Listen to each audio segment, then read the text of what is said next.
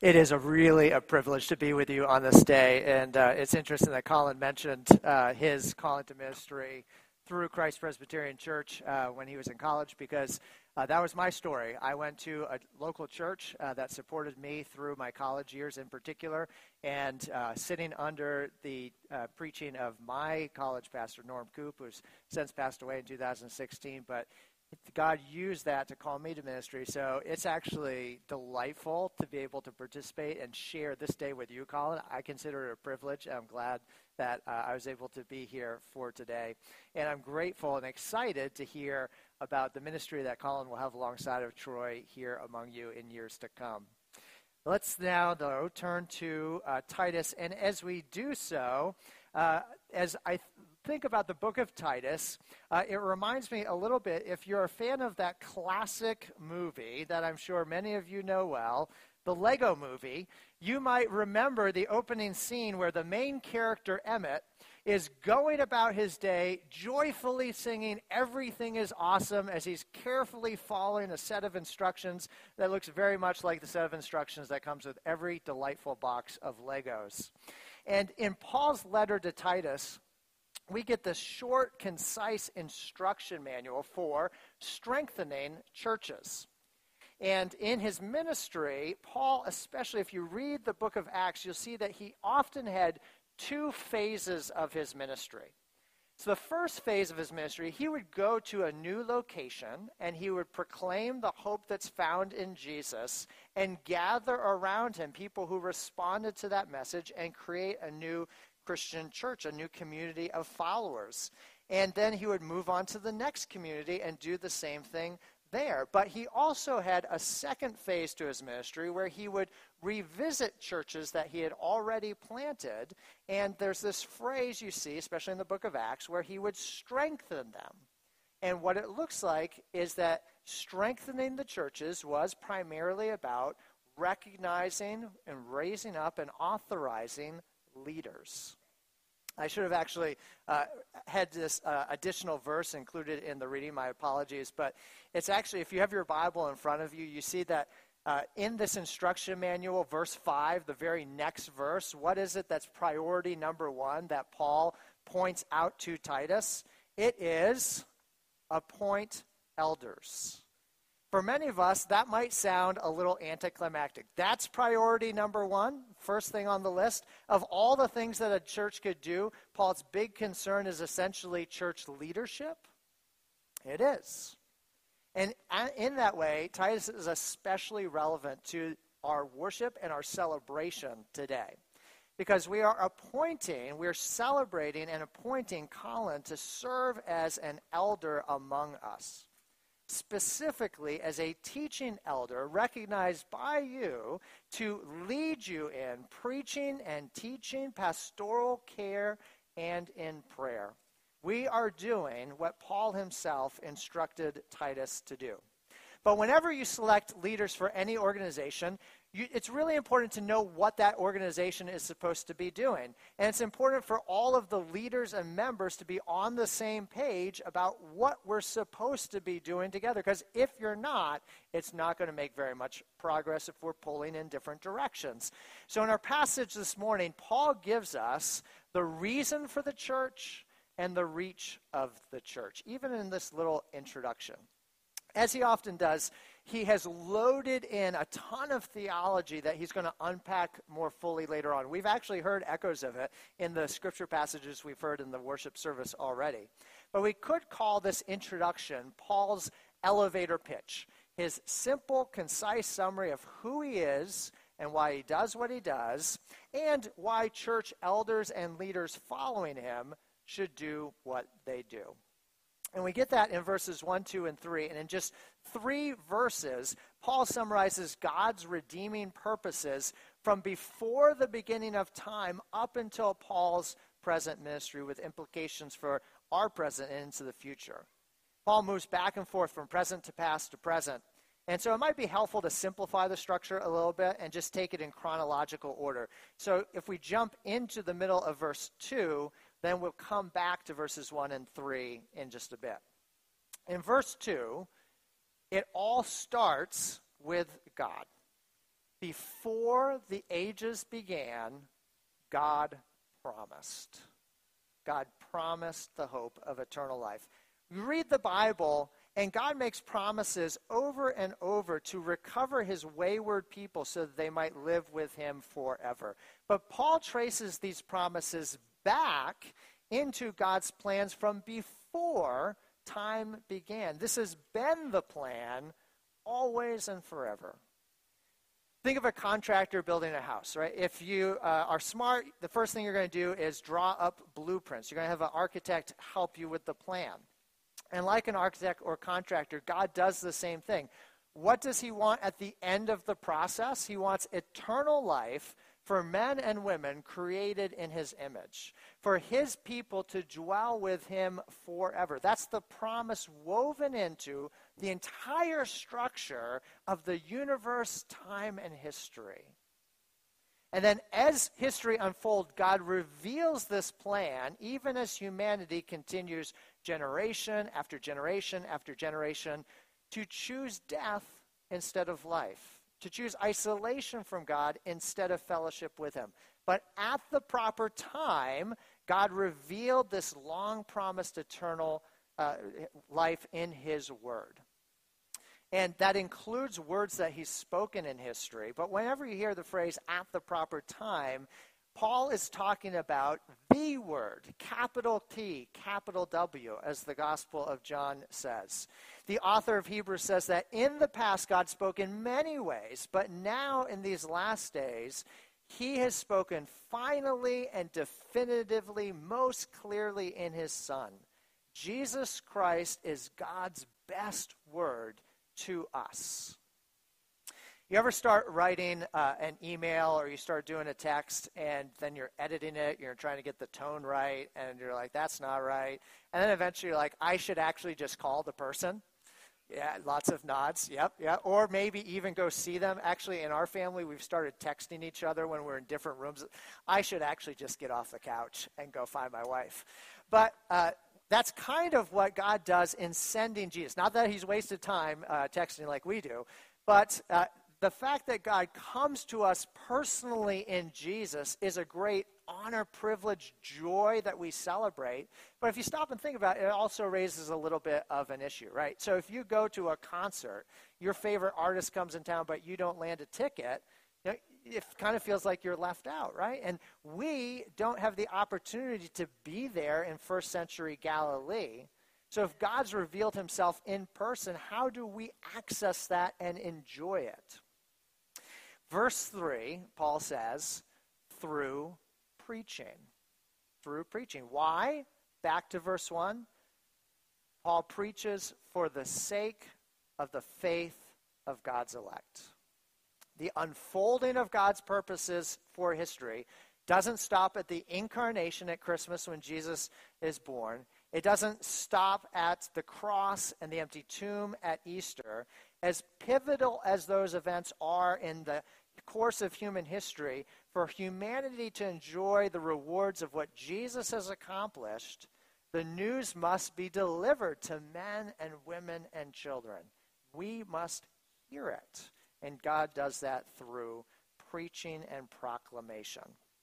For example, it's actually quite convenient today that it's June 19th. Some of you might know that Juneteenth, which has been kind of an unofficial holiday since 1865 in the state of Texas. It's been recently recognized as a federal holiday. But why was that day so significant? It actually came 2 years after Abraham Lincoln signed the Emancipation Proclamation. It actually came 2 months after Robert E. Lee surrendered at Appomattox. But Confederate soldiers only at that point, who had continued previously fighting in Texas, finally surrendered. And then the Union Major General Gordon Granger announced the end of legalized slavery in the state of Texas. Freedom, liberation. Though a war may end, a slave or a POW is not released until news is broadcast where they are captive or enslaved. And that was Paul's job, and that's Titus's job, and it's now the job of every preacher, Troy, myself, Colin. And it's going to be Colin's job, whether it's in public worship here from the front, or whether it's in Bible study together in smaller groups, home to home, or in private conversation, to broadcast the good news about Jesus for the sake of the faith of God's elect, those who already believe and those who have not yet. Now, when Paul speaks of God's elect, he's not trying to start a debate about obscure points of predestinarian theology, so some of you can all sigh a breath of relief. He's simply picking up one of the main storylines of the Bible and applying it to the church. In the Old Testament, in the Hebrew Bible, Israel was God's elect, his chosen ones, his loved ones. And the one family among all the families of the world, the one nation among all the nations of the world that God called and chose for his purposes. And then through Paul's ministry, God has made explicit what was true even in the earliest days with the family of Abraham, that membership in God's people, membership among his elect, was never based on merely family connection or national citizenship, but upon faith in the God of Abraham, Isaac, and Jacob, upon the God of Israel.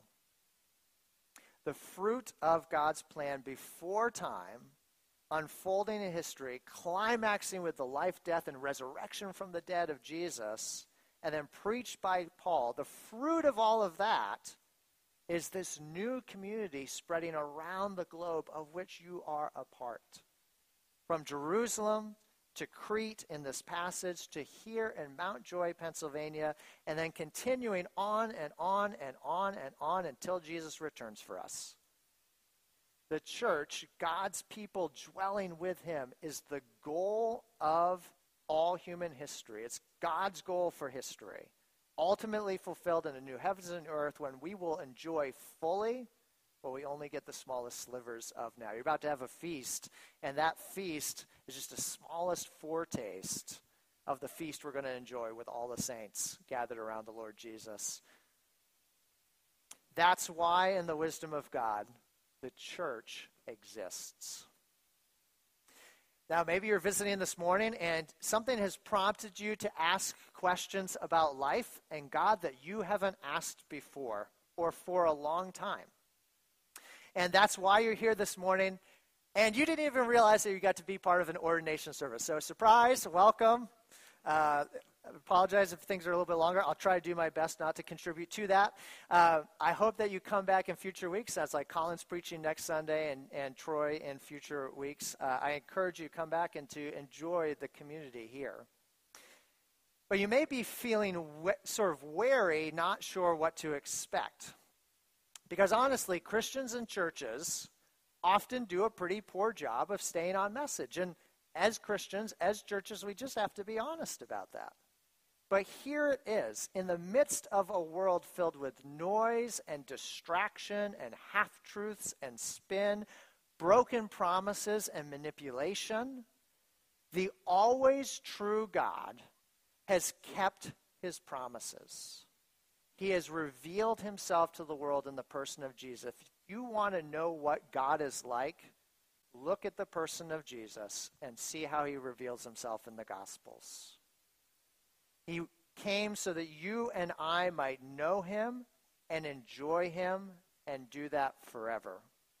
And this church exists so that you might hear that and experience what it's like to relearn how to live life in light of that hope together. That's the godliness that Paul's talking about in the passage. Relearning how to live life together in light of that hope with one another and with our God.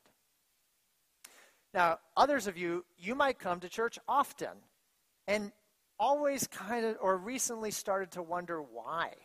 It might be a habit. Maybe it's a habit that actually survived COVID. Well done. Maybe it's something that you have come back to after a time away. You may even confess Jesus as Lord and be grateful for what he's done for you, but there's always been this disconnect between your love of Jesus and your experience of the church. And that's not surprising Because often the church is not particularly lovely, and you just have to read headlines to hear about failure after failure by the church and the treatment of those in her midst. But those are, Lord willing, not the most common experience. As believers in Jesus, though, we don't love the church because she is lovely. Jesus loves his church. He loves us despite our unloveliness. And that's why messy and unlovely people like me and like you, although you look wonderful today, are welcome. We're welcome. For those of you who serve faithfully, I see all the chairs. Somebody set those up. Whether you're helping with setup or nursery or sound or music or greeting team, again and again and again and again. You might have those Sunday mornings where the alarm goes off and you just want to roll over and stay in bed. When you're feeling tired of pitching in, remember what you are a part of. As you come and you serve and you do simple acts of service for one another, you are part of nothing less than the unfolding purposes of the creator of the universe, overcoming every obstacle of human waywardness. And if you aren't already pitching in, I bet Troy and Colin could find something for you to do. The first time I met Colin, actually, was when he signed up as a freshman in order to help set up chairs at our local YMCA for worship on Sundays at Christ Presbyterian Church. And I know he'd been serving his church before that in high school. But even though Colin's ordained ministry begins today, he has been serving the church, and God's been working through him for years already in those simple acts of service. You don't have to be a Paul or a Titus. We don't have to be remembered through the ages. We may simply be one of the unrecorded and unheralded believers, like those who actually first carried the message of Jesus back home to Crete, maybe after they heard Peter's sermon on the day of Pentecost. Like them, we may be struggling along with plenty that's going on in our lives and stuff that's going on at church, lots of things that need to be put right. But like them, we are recipients of a trust to pass on to others as they have passed it on to us through all of the intervening generations. That's the reason for the church. But there's also the reach of the church. This will be a little bit shorter, but it's quite striking when you stop and think about it. There's this picture of the reach of the church woven into this introduction. In verse 4, Paul says that he's writing to Titus, my true child, in a common faith. That's really remarkable. Because on one hand, you have Paul, who's one of the best known and most colorful individuals of the ancient world. He has top-notch Jewish education. He has a top secular Greek education for the day. He enjoyed all the privileges of Roman citizenship, would have opened many doors. And yet he seems to, in a sense, have been radicalized as a young man. Today, he might be somebody who, in his early days, was looking like a militant fundamentalist Muslim or an alt-right domestic terrorist. Today, he would be violent and dangerous. And he despised Jewish disciples of Jesus for polluting the pure Jewish faith with the heresy of worshiping Jesus.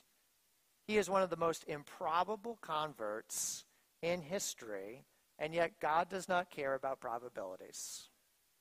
And we learn in this extraordinary encounter that he has with the resurrected Jesus that God not only calls him to himself, Jesus not only calls him to himself, but he says, I want you to tell the nations about me. And he's writing this letter after he's been doing that for decades, fulfilling that call. Paul, one hand. On the other hand, though, you have Titus. He's probably the most important person in the New Testament that you've never heard of or not really thought much about. He appears frequently in Paul's letters, but he's never mentioned in the book of Acts, and some scholars actually think that that means he probably traveled with Paul for many of those journeys. It's remarkable that he should be such a key companion and partner of Paul because he was not Jewish at all. He was a Gentile. He's a member of the nations. He was an outsider to Israel. So you have Paul, the ultra-Jew, over here, and you have Titus, non-Jewish. And pre-conversion Paul would have either despised someone like Titus or not even spared a thought for him. Were it not for Jesus, they may never have met. And yet because of Jesus, they end up in this partnership where they are doing good, building communities of faith, and becoming dear friends and fellow workers. Paul speaks affectionately of Titus as his true child. And on this Father's Day, praise God if your dad was awesome. We ask for God's grace and mercy to you if he was absent or worse. But whatever that case might be, let's be grateful for our spiritual fathers. And may God give many of the men here today opportunity and ability to be spiritual fathers who rely on and point us toward Jesus. My true child in a common faith.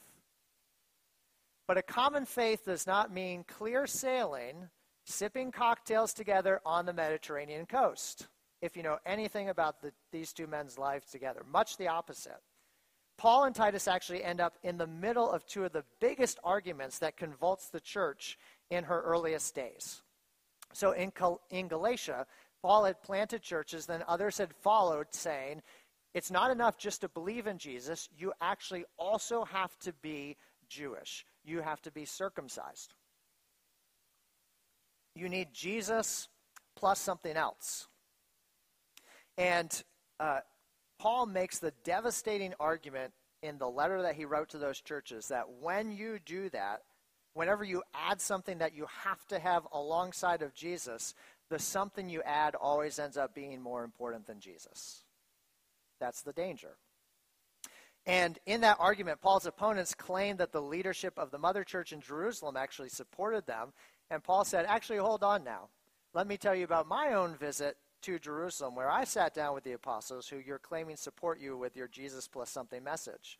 I visited with them, sat down, had a great meeting. We sat together with my good friend Titus.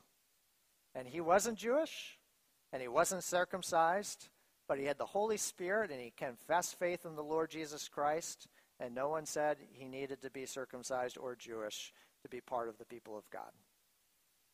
Then you have the other great controversy that Titus ends up in the middle of, and this actually shows his pastoral care. I kind of wonder if Titus was a better pastor than Paul, even if Paul may have been the more memorable preacher and missionary. Because Paul ends up planting this church in the city of Corinth, and after he left, there's all of these problems that come up. And Paul is writing letters back and forth. We have two of those letters, 1st and 2nd Corinthians. But 2nd Corinthians actually tells us there was another letter in between. So I don't know if we want to call that Corinthians 1.5 or something like that. But apparently, Paul wasn't especially Spirit-inspired when he wrote that letter. We don't have it. Nobody kept it. It's actually in the midst of this tense back and forth, which sent Paul out of his Holy Spirit-inspired mode. It's actually Titus who helps the church be reconciled with him in the midst of all of that conflict. You have other proteges of Paul mentioned in the New Testament. You have 2 letters written to Timothy. And as you read those letters, it seems like Timothy's young and experienced, maybe not super confident. And you don't get any of that in Titus. Titus was rock solid and reliable. And in many ways, as I was thinking about this passage, that made me think of Colin. So pretty fitting for today. Rock solid and reliable. Jesus brought Paul and Titus together with a common faith. But maintaining that common faith took work. It took hard work, which is the same thing it's going to take today. And I would just say, Troy has already said, pray for your pastors as they're your pastors and elders of your denomination as they're doing General Assembly this coming week. Pray for your pastors and your elders and your deacons and your volunteer leaders. Pray for them all of the time because they need it. They're doing hard work, and maintaining the common faith is difficult. Especially today, we've seen it. Different issues, same struggle. There are always things that are threatening to pull us apart from one another. The past couple of years, it has been things like Do we mask or do we not mask? Do we vaccinate or do we not vaccinate? We're pulled apart by things like political party or political personalities, or by class or level of education, or by race. But Jesus is the one who pulls us back together towards one another. It doesn't say that we have a common political affiliation. It doesn't say that we have a common college graduation. It says that we have a common faith. And that brings uncommon people who are different from each other, like us, together around Jesus. And it takes hard work to maintain and sustain that. But in Jesus, we do this because in Jesus, there is nothing in this age or this world which is ultimate. Our ultimate goal, as we said earlier, is the hope of eternal life, everlasting life together with God and with one another in a renewed creation, free of sorrow, free of sin, free of death and disease, free of conflict and controversy. So if you don't agree with somebody right now, it's okay, because Jesus will tell you where you're wrong and where I'm wrong, and we can take care of it then. Isn't that good news? And as we do the work of making Jesus known and this hope of eternal life, we need one another. Because our goal is to encourage one another and welcome those that God brings to himself. And we cannot do that work by ourselves. What's the reason for the church? Paul and Titus and the churches of Crete served and they enjoyed God by declaring the truth about Jesus and striving to live God-glorifying lives so that their neighbors might come to know and enjoy the hope too. And our existence today, together with fellow believers and fellow churches throughout our town, our state, our country, and the world, is the evidence of the reach of God's grace through them and the reach he might extend through you into the future. Because he's continuing that work today, day in and day out, week in and week out, year in and year out. And as you do that work, I would simply say to you what Paul wrote to Titus. May the grace and peace of God the Father and Christ Jesus our Savior sustain and strengthen you. Let us pray.